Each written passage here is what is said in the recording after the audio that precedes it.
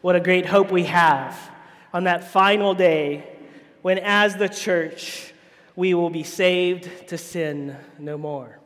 Amen? If you have a Bible, please turn to James 3, verse 1 to 12. James 3, 1 to 12.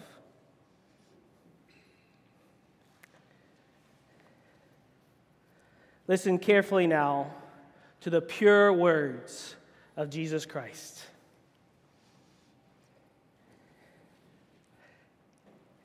Not many of you should become teachers, my brothers, for you know that we who teach will be judged with greater strictness.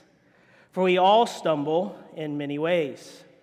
And if anyone does not stumble in what he says, he is a perfect man, also able to bridle his whole body. If we put bits into the mouths of horses so that they obey us, we guide their whole bodies as well. Look at the ships also. Though they are so large and driven by strong winds, they are guided by a very small rudder wherever the will of the pilot directs. So also the tongue is a small member, yet it boasts of great things. How great a forest is set ablaze by such a small fire! And the tongue is a fire, a world of unrighteousness. The tongue is set among our members, staining the whole body, setting on fire the entire course of life, and set on fire by hell. For every kind of beast and bird, of reptile and sea creature can be tamed, and has been tamed by mankind. But no human being can tame the tongue. It is a restless evil, full of deadly poison. With it we bless our Lord and Father, and with it we curse people who are made in the likeness of God. From the same mouth come blessing and cursing. My brothers, these things ought not to be so. Does a spring pour forth from the same opening both fresh and salt water? Can a fig tree, my brothers, bear olives, or a grapevine produce figs? Neither can a salt pond yield fresh water. This is the almighty word of God. Let's pray.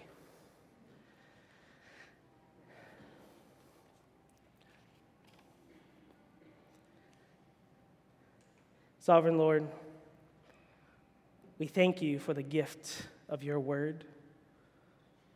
Lord, we ask that your undefiled word will expose the ways we misuse our tongues and speak with malice towards one another. Lord, we confess our sin, and we plead for the sweet balm of your mercy. Lord, we ask that you'd show us the purity of your Son, and that you cause our weary hearts to praise him. Lord, I ask that you set a guard over my mouth so that I might not sin against you. And we ask that your word would go forth in power. Lord, we ask and plead that you would open the eyes of the blind, that you would save the lost, and that you would strengthen your weary saints. In Christ's name we pray. Amen. On March 11, 2020, WHO Director General Dr. Tedros, in a call to arms statement, declared COVID-19 a pandemic. He said, WHO has been assessing this outbreak around the clock, and we are deeply concerned by both the alarming levels of spread and severity. We have therefore made the assessment that COVID-19 can be characterized as a pandemic. Pandemic is not a word to use lightly or carelessly. I have said from the beginning that countries must take a whole of government, whole of society approach built around a comprehensive strategy to prevent infections, save lives, and minimize impact. I remind all countries that we are calling on you to activate and scale up your emergency response mechanisms. Communicate with your people about the risk and how they can protect themselves. This is everybody's business. Find, isolate, test, and treat every case. Ready your hospitals. Protect and train your health workers. And let's all look out for each other because we need each other. Quite a call to arms indeed. Now we know that COVID-19 is not even close to being the most contagious or deadly pandemic in history.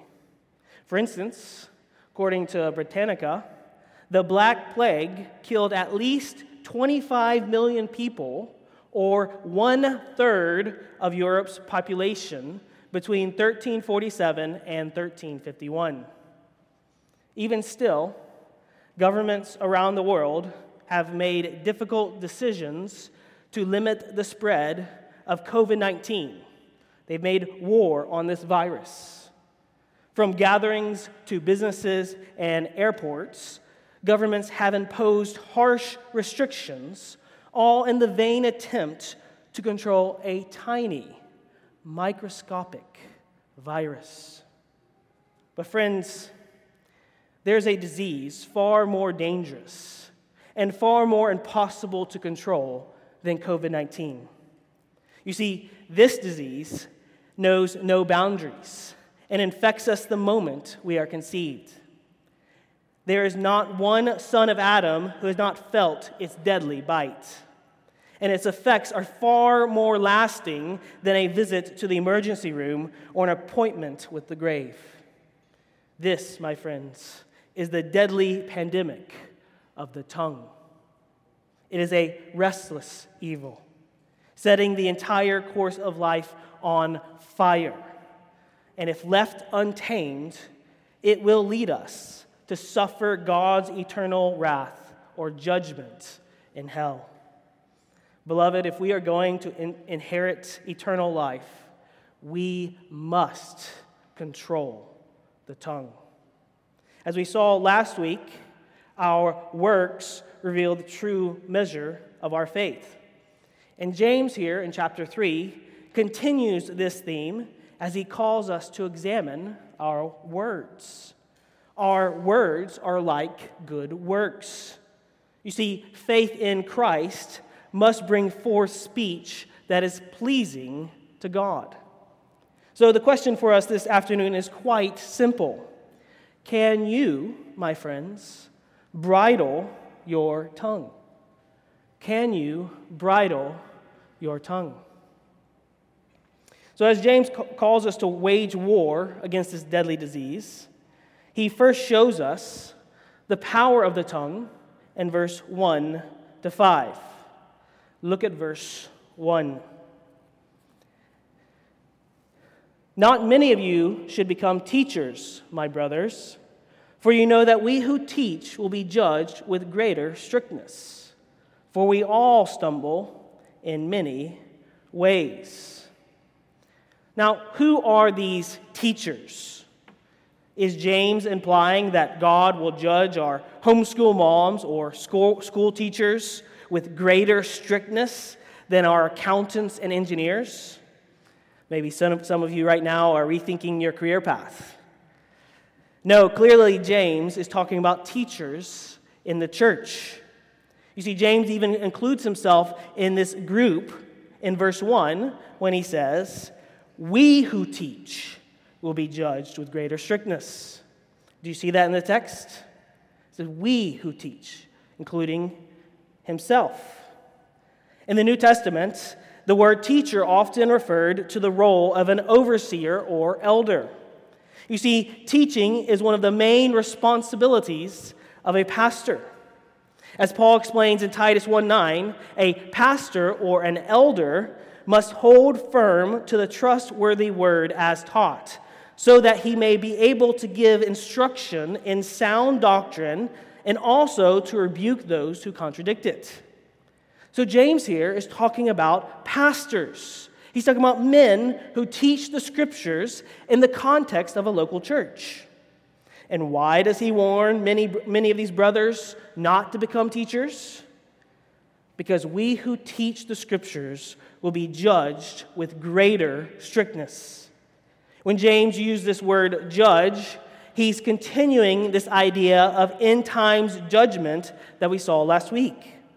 God will judge the genuineness of our faith in Christ by examining our works or our words. As Paul explains in 2 Corinthians 5:10, we must all appear before the judgment seat of Christ, so that each one may receive what is due for what he has done in the body, whether good or evil. You see, God will examine our deeds of faith, and he will reward us accordingly in the new heavens and new earth. And James says that in God's final assessment, as he looks over the life of a Christian, the pastor-teacher will be judged with greater strictness. We are held to a higher standard because of our role as an overseer. As the author of Hebrews explains, we as elders will give an account for how we have cared for your souls. At the end of time, I will stand before Jesus Christ, and he will ask me, did you feed my sheep? Did you lead astray my blood-bought bride? Friends, there is a rightness about approaching this pulpit with fear and trembling. We teach the word as men who will give an account. We must keep the scriptures free from approach. And we do this by preaching the unadulterated gospel as the inspired author intended. Now, if that's not frightening enough, James also warns that teachers have more occasion to sin. So look at verse 2. He says, "For we all stumble in many ways." You see, everyone stumbles or falls short of the glory of God, especially with our words. As Proverbs 10:19 explains, when words are many, transgression is not lacking. When there is an abundance of words, my friends, sin is not far behind.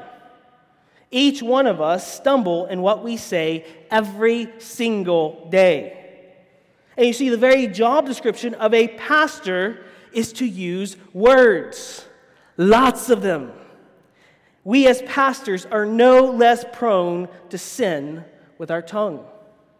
As Alistair Begg once said, the best of men are just men at best. Brother pastor, you and I will give an account for every word we say to this body. We must humble ourselves and ask God to set a guard over our mouths. He has given us this awesome privilege to shepherd and to teach Christ's blood-bought church. We must let God's word take center stage in our ministry to this congregation. May we share the gospel truth in love, and may we be quick to repent when we are careless with our words. And when the chief shepherd appears, we will receive the unfading crown of glory. Now, men of Grace Church, James warns that many of you should not become teachers. Just as it would be dangerous to allow my 8-year-old to drive us to rack, how much more should we be careful about who teaches the word? Brothers, if you aspire to be a pastor, then you desire a noble task. But I want to warn you, especially you younger men, to not clamor for this role. There are many good men who have fallen under the weight of this responsibility. Now, we see that James says that many of you should not become teachers, but some of you should. Brothers, if we have asked you to serve as an elder, know that we do not ask you lightly. We have observed your life, and we think that you are qualified and equipped to serve our body well. We need more faithful men to lock arms with us and to shepherd this flock. Now, James transitions from warning teachers in order to address the entire church in verse 2. So look again at verse 2. And if anyone does not stumble in what he says, he is a perfect man, able also to bridle his whole body. James transitions with a conditional statement. If anyone does not sin with their words, then that person is perfect. Really? Perfect. Yes. James says that that person is without spot or blemish. Well, how can this be? Because that man who has self-control over the tongue is able to bridle his entire body. The word bridle here refers to a harness used to control a large animal like a horse. And James says that if you are able to control your speech, then you will have no problem controlling the rest of your body. You will be perfect. But how can we control our entire bodies with such a small member like the tongue? As Douglas Moo points out, James has now made clear our words have an enormous impact on our spiritual condition. But has not James perhaps exaggerated the issue? Can our speech really have that big an impact? James anticipates this objection and now launches into a series of illustrations to reinforce his belief that a comparatively small member, such as the tongue, has influence out of all proportion to its size. So James now gives two illustrations that demonstrate how something very small can control the course of something very large. Look at verse 3. If we put bits into the mouths of horses so that they obey us, we guide their whole bodies as well. Now, I don't know if you've ever stood next to a horse, but they are powerful animals. In fact, you should never stand behind a horse because its kick can kill you. Now, some of my relatives actually own horses, and when I was in university, I went horseback riding on their ranch. The horse I was given was an older horse. He was very seasoned. And he was known to be unruly with a mind of its own. Even after you put the bit in its mouth and you take the reins, this horse would go where it wanted to go. So I had never ridden a horse before, so I had to learn how to pull the reins tight to redirect this stubborn but powerful horse. And sure enough, with a tight tug of the reins, I could steer this wayward horse where I wanted it to go. This powerful animal was steered by such a small bit in its mouth. This is also true of large boats. Look at verse 4. Look at the ships also. Though they are large and driven by strong winds, they are guided by a very small rudder wherever the will of the pilot directs. A rudder is a small piece of wood or metal in the water that will turn a ship. If you've ever been sailing, you can feel the power of the rudder. As the strong winds drive the boat, all you have to do is gently turn the rudder, and the whole boat will turn whichever way you choose. You are able to steer a large vessel where you will with such a small member like the rudder. And the same is true of the tongue. The same is true of the tongue. Look at verse 5. So also the tongue is a small member, yet it boasts of great things. This word boast is normally used negatively in the Scriptures, but we see that the tongue actually has a right to boast. It can accomplish great and amazing things. And we see that this is actually according to God's design. Remember back in Genesis 1, God spoke the world into existence with His powerful words, and He also created us in His image, who also speak. It is through words that we can relate to God and to one another. It's actually almost impossible to have a real relationship with someone if you don't know the same language. God has made the tongue a powerful tool. And like a bit or a rudder, it can turn the entire course of life for good or for evil. Words have power to give life. It is through words that we enjoy the love of a spouse, the joy of a friend, the comfort of a sibling, and the encouragement of a brother. It is through words that we enjoy the gifts of relationships and the greatest joys of this life. But words also have the power to destroy. Slander, gossip, disregard, bitterness, condemnation, and strife all come from our words. Some of the deepest wounds in this life come from the tongue. As the church father Jerome once said, the sword kills the body, but the tongue kills the soul. The tongue knows no moderation. Either it is a great good or is a great evil. It is a great good when it acknowledges that Christ is God, and a great evil when it denies that. Let no one deceive himself into thinking that he has never sinned. For if I have sinned, it is with my tongue. What more monstrous sin is there than blasphemy against God? The devil did not fall because he committed theft, murder, or adultery. He fell because of his tongue. He said, I will scale the heavens above the stars, and I will set up my throne. I will be like the Most High. Beloved, do you know the power of the tongue? We have a great responsibility in how we use this gift. It has the power to build up or to tear down, to encourage or discourage, to raise the most lowly soul or to devastate the most godly saint. How, my friends, are you using your tongue? Beloved, our main calling as Christians is to be men and women who know the Scriptures and speak this gospel word to one another. The very reason that Christ gave us pastors is to equip us for the work of ministry. As Paul says in Ephesians 4, the body grows up into full maturity as the members of the congregation speak the truth in love to one another.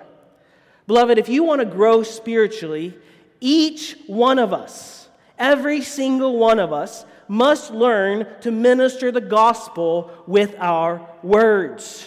We must be a people who are quick to encourage and quick to point others to Jesus Christ. We must be slow to anger. We must be slow to speak a harsh word. And we must be quick to repent when we do. We must know the power of the tongue. So first, James shows us the power of the tongue. And second, he warns us of its danger. So let's look at the danger of the tongue in verse 5 to 12. Look at the second half of verse 5. How great a forest is set ablaze by such a small fire. Now James transitions to the main point of this passage. Though the tongue is small, it can bring great destruction to our souls and to others. Just like a spark on a dry grass, the tongue has the power to burn whole countrysides to the ground. It has great power to destroy. And like a forest fire, the destruction of our words can spread quickly and broadly. Gossip, slander, and false teaching are all like leaven that can quickly spread through our congregation. The destructive force of our words is not easily contained. In the western United States, they are always fighting wildfires. So if you've ever seen the movie Planes, Fire and Rescue, you see how firefighters try to contain a wildfire. They spray a fire retardant around the edges of the fire in order to limit its spread within a certain radius.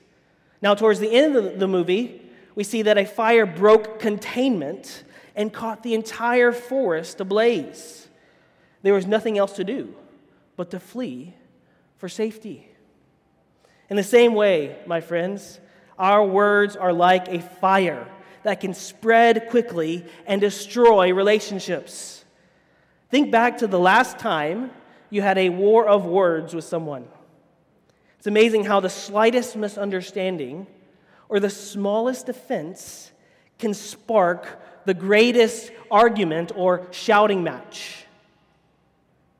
Beloved, does your boss or your spouse have to flee for cover from the raging fire of your words? Maybe some of you need to sit down and confess your sins to a brother or sister. Ultimately, our tongues have the power to destroy our souls. We are the greatest victim of our own sinful tongue. So look at verse 6. And the tongue is a fire, a world of unrighteousness. The tongue is set among our members, staining the whole body, setting on fire the entire course of life, and set on fire by hell. Now, this verse is very difficult to translate, and many commentators prefer how the NIV translates it. The NIV says, "The tongue also is a fire, a world of evil among the parts or members of the body." The point that James appears to be making is that the tongue, more than any member of our body, leads us to sin. It is a world of unrighteousness. It is full of evil and malice and slander and jealousy. More than any member of our body, the tongue stains or defiles us. For instance, think back to the last time you said something that you immediately regretted. As soon as you said it, you wanted to catch your words in the air. It's like, no. So what do? You quickly apologize. "I'm so sorry. I didn't mean that. It slipped." Well, actually, you did mean it. You just didn't realize that was in your heart. You see, the real problems is not outside of us, but inside of us. And when those things come out of our mouths, they defile us or stain us. Jesus explains how our words defile us in Matthew 15, verse 11. He says, "It is not what goes into the mouth that defiles a person, but what comes out of the mouth, this defiles a person." Go down to verse 17, he says, "Do you not see that whatever goes into the mouth passes into the stomach and is expelled? But what comes out of the mouth proceeds from the heart, and this defiles a person. For out of the heart comes evil thoughts, murder, adultery, sexual immorality, theft, false witness, slander. These are what defile or stain a person." Now, my friends, listen to me carefully. Our sinful words stain us. Our sinful words stain us just as if we smeared feces, poop all over our body. That is what our sinful words are like. Do you abhor your sinful thoughts and your sinful tongue more than you hate a cesspool of sewage waste? This is what defiles a person. The words that come out of our hearts. Ultimately, the tongue sets our lives on fire. It destroys the whole course of life from first cry to final breath. As one commentator says, it wreaks havoc throughout one's life. This is the way of the fool, who pours out folly, who despises instruction, who spreads lies, who scoffs at reproof, who afflicts with evil, who stirs up strife, who dishonors his parents, who hates others, and stands in defiance against God. Friends, the tongue is a fire. It stains the body. It destroys our lives. And it will ultimately lead us straight to hell. Our tongues are set on fire by the very flames of hell, where their worm does not die and the fire is not quenched. Apart from Christ, our sinful words will lead us to suffer God's judgment forever. Now maybe you're thinking, Is that so? Is the tongue really this destructive? And James says, yes. The reason that the tongue is so deadly, because no one in this room and no one in the world can tame it. Look at verse 7 to 8. For every kind of beast and bird, of reptile and sea creature, can be tamed and has been tamed by mankind. But no human being can tame the tongue. It is a restless evil, full of deadly poison. Now, James here compares taming the tongue with taming every creature. This language echoes back to Genesis 1, when God blessed mankind with authority over his creation. You see, God has created us to have dominion over every single beast. But the tongue, my friends, is a different animal. Do you want to know how hard it is to tame the tongue? Later this afternoon, I want you to book a ticket to sub-Saharan Africa. And when you get there, I want you to go on a safari. And on that safari, when you see a lion, ask the tour guide to stop the car. Get out of the car and by yourself go tame that lion and bring that lion back here for us to see next Friday. You think that's hard? It's been done. And James says, try taming the tongue. You can tame a lion, but no one can tame the tongue. The tongue is a restless evil. It's untamable. It's full of deadly poison. The word restless here is the same word that James uses in chapter 1 to describe the double-minded man. The tongue is unstable. You see, our tongues are ready to speak blessing one moment, and at the very next, ready to speak with poison on our lips, just like the serpent in the garden. All of our sinful words are evil lies, lies made in the image of the serpent that curse others. Look at verse 9 to 10. With it, with our tongue, we bless our Lord and Father, and with it we curse people who are made in the likeness or image of God. From the same mouth comes blessing and cursing. My brothers, these things ought not to be so. Friends, we are double-tongued, unstable in our speech. We come on Fridays and we sing praises to God. But when we drive back home, we curse that person who cut us off. We say we worship God with our lives, but we slander our neighbor. We speak malice to our bosses. We hurl insults in our anger. And we curse the very ones for whom Christ died. Brothers and sisters, these things ought not to be so. If we really love God with our hearts, we must also love one another with our words. As John warns in 1 John 4:20, if anyone says, I love God, and hates his brother, he is a liar. For he who does not love his brother, whom he cannot see, cannot love God. He who loves his brother, whom he can see, cannot love God, whom he has not seen. When we speak hatred to others, even if it's an unkind word, even if it doesn't seem like a big deal, it wasn't that bad.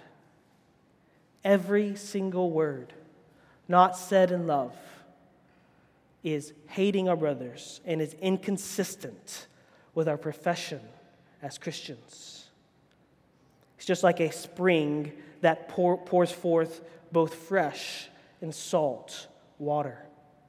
Look at verse 11 to 12.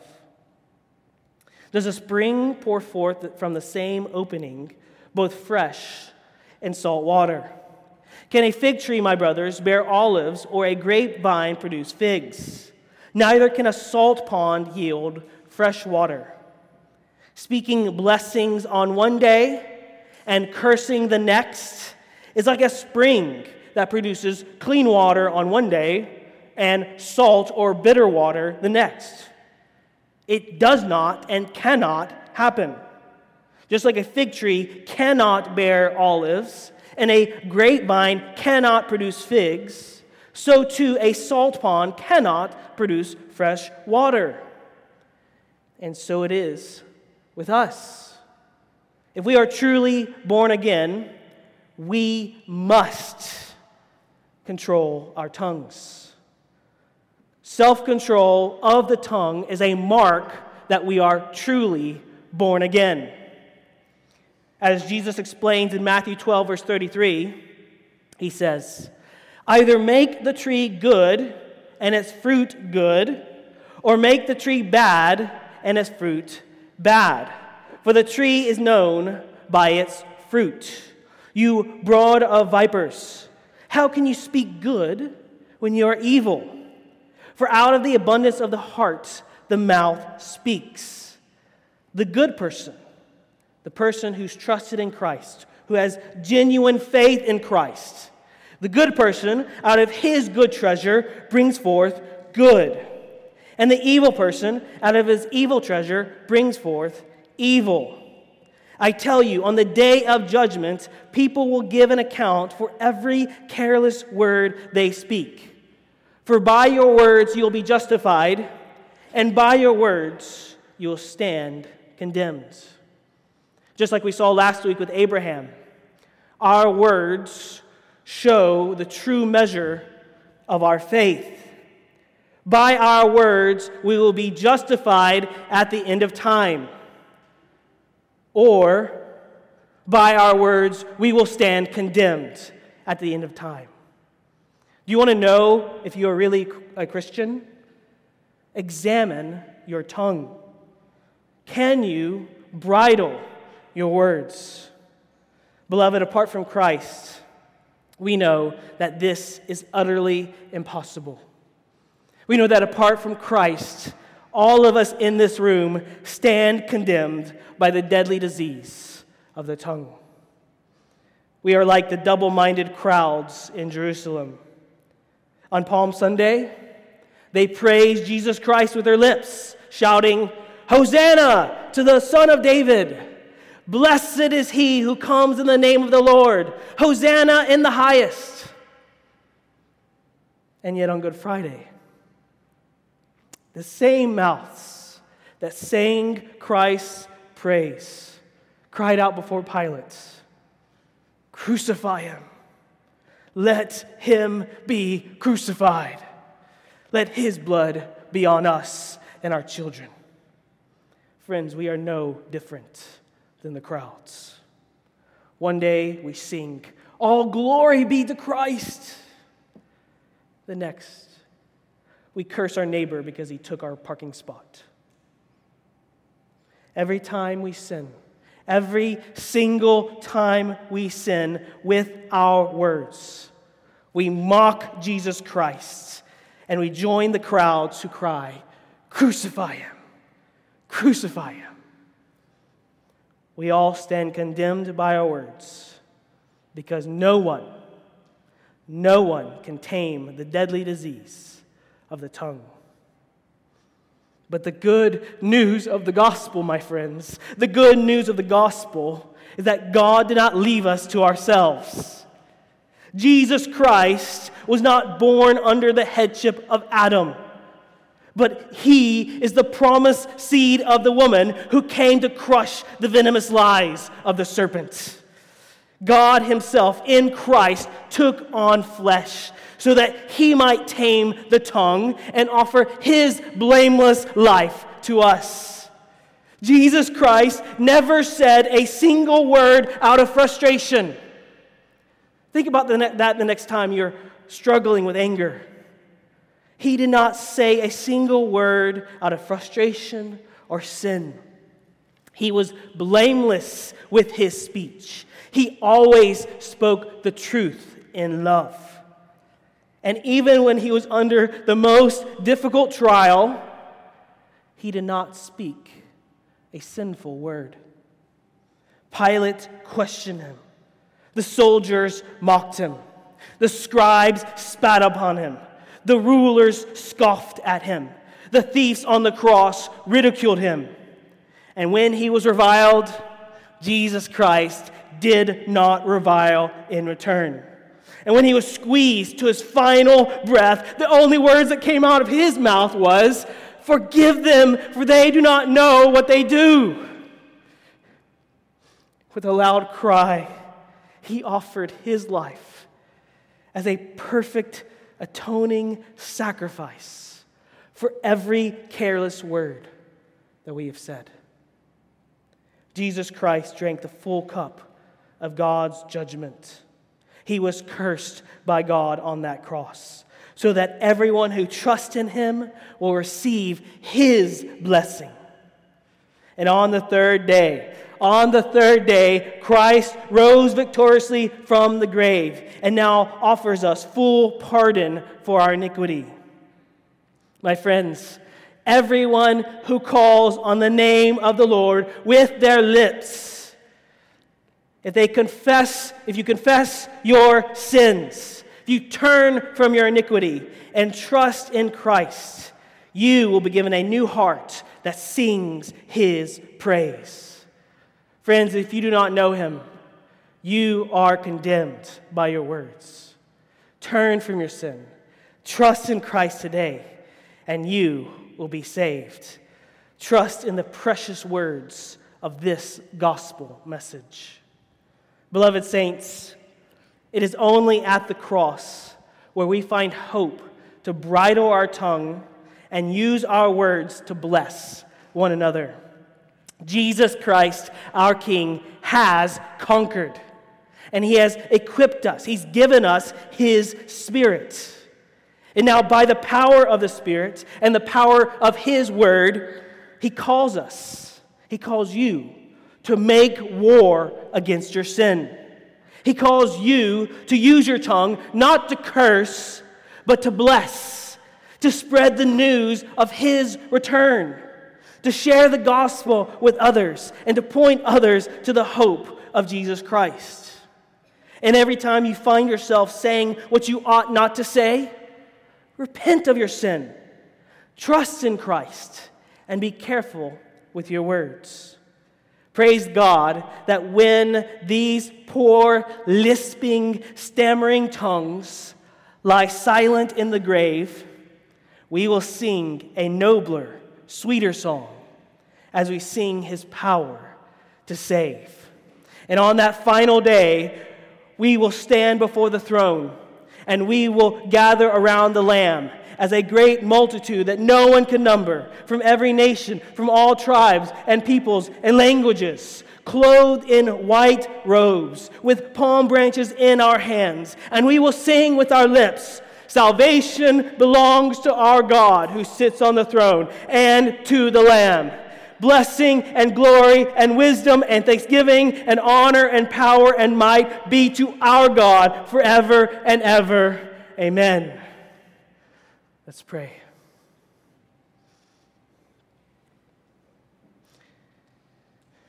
Dear Heavenly Father, we thank you for the hope of the gospel. We thank you for Jesus Christ, who is the Word of God and who has spoken a better word.